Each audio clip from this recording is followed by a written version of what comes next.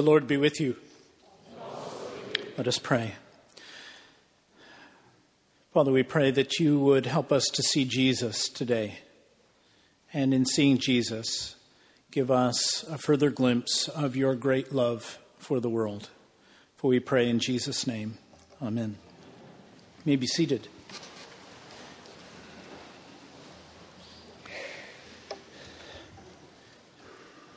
You have no idea how relaxed I feel now that I'm finished doing the children's talk. This is nothing compared. Okay. This morning's gospel reading is an amazing text which contains several sermons, only one of which I will preach today. Promises. It is fairly traditional to talk about St. Thomas today because the story that we just finished reading about Thomas happened 1 week after Easter. But I actually want us to look at the first part of the gospel we're reading this morning, the part where Jesus appears in the upper room to meet with the 10 disciples who are gathered there. First of all, a little bit about the setting. It's the first day of the week, the evening of that day, says the text. This, of course, is Easter Day. It's evening of Easter Day. And when we get to the story of Thomas, it says on the 8th day. In other words, Jews counted days inclusively. So in other words, on the next Sunday. These references and others in the New Testament are why Christians fairly quickly began to worship on Sundays rather than on the Sabbath, because this day is the day of the resurrection. And the day of the resurrection, of course, is the first day. Now, if you read Genesis chapter 1, you will know that the first day is the day that God began to make the world.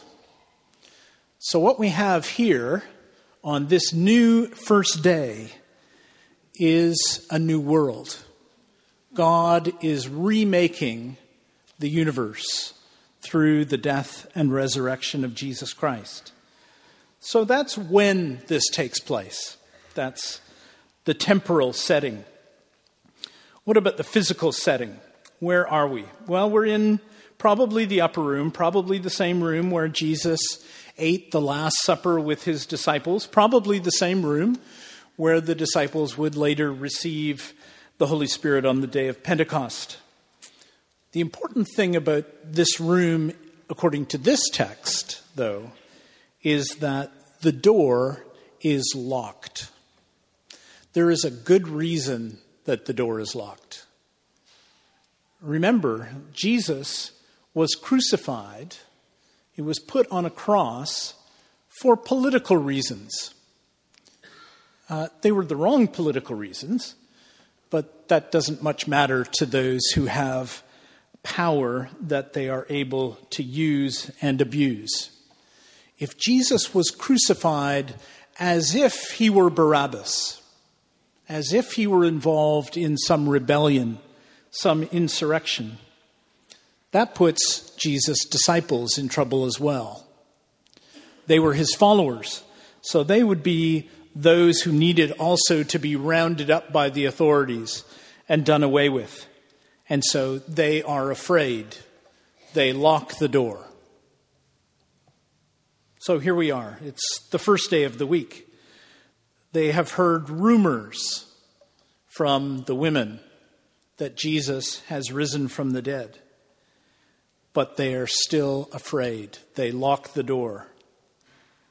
And Jesus stood among them, it says. Well, it doesn't actually say in the text whether he stood among them because he unlocked the door or knocked on the door and they let him in. But the impression we get from the text is that he didn't knock and they didn't open the door. The impression we have from the text is that even though the door was still locked, suddenly Jesus was among them. This should not surprise us. Earlier in the gospel, we have seen the empty tomb. And in the empty tomb, we see Jesus' grave clothes neatly laid out as if there had been a body in them. The Jesus who found it to be no trouble to pass through the grave clothes, it seems, has no trouble either getting through a locked door. Something about this resurrection body is different from the way Jesus used to be. So, Jesus stood among them. So we have the setting. A group of disciples afraid on Easter Day in a locked room, and suddenly Jesus is there. Jesus tells his disciples basically three things. The first thing he says is, "Peace be with you." Well, this is not a great shock because this is what Jews say to one another. Shalom. It is a little unusual that in the reading this morning, the word is repeated 3 times. Peace be with you, he says. And a few minutes later, peace be with you. And then a week later, when Thomas is there, peace be with you. You would think that maybe Jesus is trying to make a point. Your fears can be left behind. The door no longer has to be locked. You don't have to worry anymore. Peace has come. God's shalom has come. One of the hymns we sang last week began, "The strife is o'er, the battle won." The war is over. Peace has come. On the cross, Jesus said, "It is finished. It is accomplished." And because it is accomplished, because God's work has been done by Jesus' death on the cross, peace has come. The defeat of sin and evil and death has resulted in peace with God. Paul says it like this: "Once we were enemies of God, but now God has reconciled us to himself in Christ Jesus." Peace be with you. And this peace is exhibited to the disciples in a peculiar way. Peace be with you. When he had said this, he showed them his hand and his side. A few years ago, when we lived in Africa, I was lecturing on the resurrection to my favorite group of theological students. And there was one student who sat in the front row whose name was Jeremiah, who very often raised interesting and uncomfortable questions. Jeremiah had polio when he was a child and walked with a severe limp. When I talked about the resurrection body, and when we talked about the wounds that Jesus still had after the resurrection, he put up his hand and he said, "Teacher, does this mean I am still going to limp in the resurrection?" Interesting question. Very interesting question. I had to think about this one. Finally, I was able to say, no. Only redemptive wounds last into the resurrection. And the only wounds that are truly redemptive are the wounds of Jesus. All other wounds are healed by his wounds. He showed them his hands and his side. Those wounds are still there. In the last book of the Bible, in the Revelation, John has a vision. And in this vision, he is told about the Lion of Judah. And he turns to see the lion. And what he sees is a lamb standing as though it had been slain. An interesting picture. The lamb is standing. It is alive. It's standing up. But it's standing as though it had been slain. In other words, the wounds from slaying this lamb are still there. The throat of the lamb had been cut. But the lamb is alive. Jesus' wounds are still there in heaven. Another hymn says, those wounds yet visible above. The wounds of Jesus remain forever into eternity to reveal to us the depth of God's love for us, that God would go this far as to give his life for us. The disciples then were glad when they saw the Lord. The resurrection gives birth to joy. Yes, on that day they were afraid because they didn't understand. They were sorrowful because of the death of Jesus on the cross. But their sorrow and their fear has now been turned to joy. So this is the first word Jesus gives. Peace be with you. The second word that Jesus gives to his disciples on that day is, as the Father has sent me, even so I send you. Each of the Gospels, as well as the book of Acts, has a version of what we know as the Great Commission. In other words, Jesus telling his disciples what they have to do now. Now that Jesus has risen from the dead and is going to his Father, what is their task? And so he commissions them. The Great Commission in John is unique because it puts the mission of the disciples in a huge, immense context. You know, it's easy to talk about mission or to talk about evangelism or to talk about witnessing to your neighbor and make the congregation feel guilty. I have been there at mission sermons in which I was told, we need to do this, we need to do this, we need to do this. And we do. But mission isn't about guilt. Mission isn't even about us in the end. The word mission comes from a Latin word, which means sent. And if you read through the Gospel of John, more than 40 times you will see this verb, send. But most of the time it isn't talking about us. It's talking about Jesus. The Father sent the Son. The Gospel of John says this over and over. I know that you know this because you have watched sporting events. When the guy holds up the sign, he doesn't do it as much anymore. I don't know if it's the same guy who does it now. I've seen it from time to time recently. John 3:16 it says. I think maybe some people have even looked up the verse to find out what it says. God so loved the world that he sent. He sent his only Son. That's what mission is about. It's about God's heart. God's heart of love for the world. God's heart which is so overwhelmed with love for those who do not love him.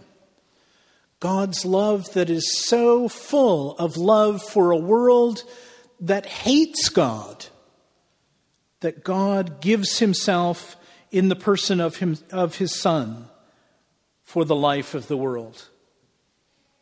In other words, Jesus is the missionary. If there is anyone in the Bible who is a missionary, it's Jesus.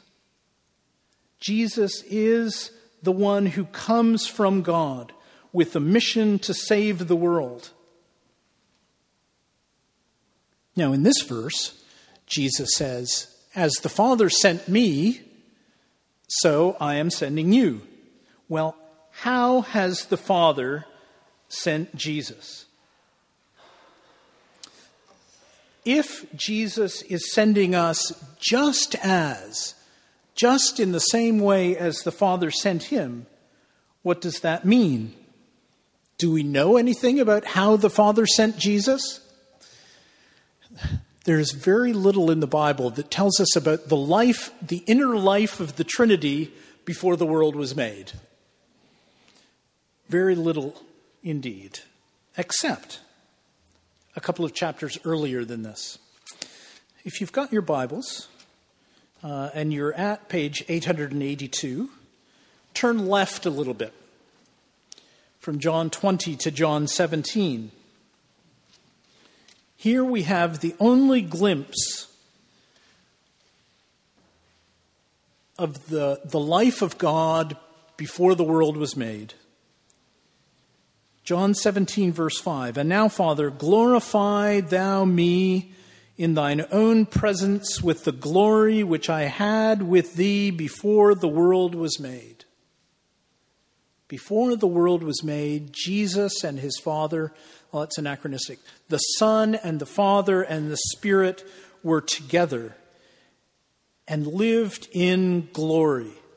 And then a few verses later, verse 18 of chapter 17. "As you sent me into the world, I have sent them into the world.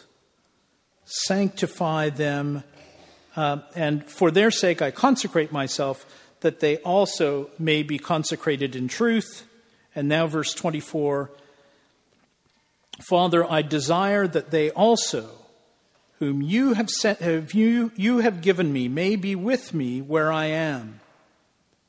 Jesus asks that the disciples would be with Jesus where he is. Where is he? He's going to the Father. So Jesus wants us to be with the Father. Why? "To behold my glory, which you have given me in your love for me before the foundation of the world." In other words, the life of God before everything else is a life in which God lived in a relationship of love. And it is out of that relationship of the love of the Father, the Son, and the Spirit that Jesus was sent to the world. And it's out of that same love that we are sent. Mission is not about just accomplishing tasks that need to be done, although it is about that. It's not about simply addressing the needs of the world and getting it done, whatever it takes.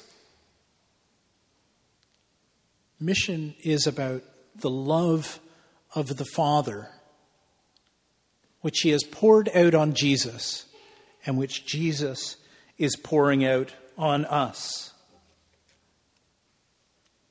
Mission is about participating in God's mission of sending the Son, which now includes us for the sake of the whole world.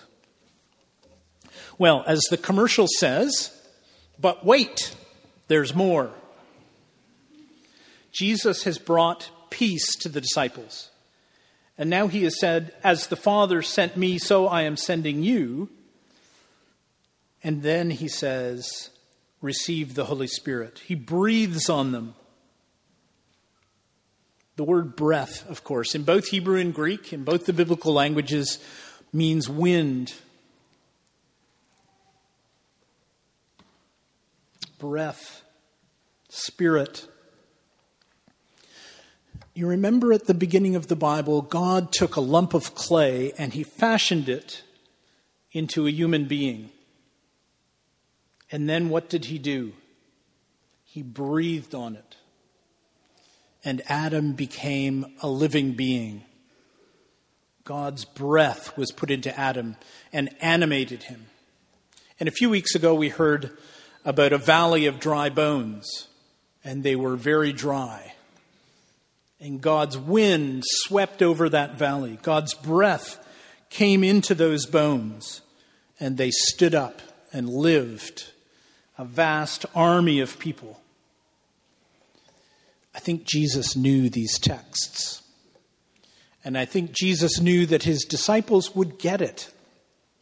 He breathes on them and says, "Receive the Holy Spirit." Jesus empowers them to do the mission. But more than that, John doesn't actually talk about power. Luke talks about the Holy Spirit as power. That's true, but it's more than that. It's about life. Jesus breathes his life into the disciples so that wherever they go, they can spread God's life. Well, that's what it's about, isn't it? Remember that verse again, John 3:16. God sent his Son. God so loved the world that he sent his Son so that whoever would believe in him would have eternal life. It's about life. In another verse, Jesus says, I have come that they would have life and that they would have it in abundance. The end of the gospel reading today says, these things are written that you may believe that Jesus is the Christ, the Son of God, and that believing you may have life in his name. The disciples are cowering and afraid in a room with a locked door. When Jesus comes into their presence, he gives them peace, and they also receive joy. But more than that, they are able to go out into the world and give peace and give joy and give life to the world. If you forgive the sins of any, they have been forgiven. If you retain the sins of any, they have been retained. The church, we, you and I, are in the sin and forgiveness business. The church is much better at the sin part, just like the rest of the world. But the church knows that along with the reality of sin comes God's power of forgiveness. The life that Jesus has breathed into us by the Holy Spirit is a life which goes out into the world to bring forgiveness of sins to all who would come, to any who would believe, John 3:16 says. This is what the resurrection is about. It's about having peace with God. It's about God's love lavished on the world in Jesus, and now lavished on the world through the work that Jesus sends us out to do. Let's pray together.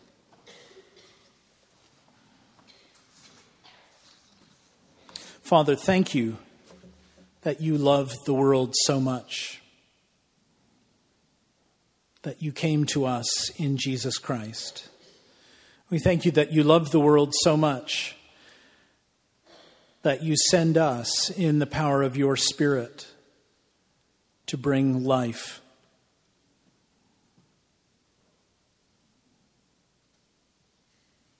Help us to so rest in the Father's love and to so be comforted and filled with joy and peace, that this message of life may be felt by all around us. For we pray in the name of Jesus. Amen.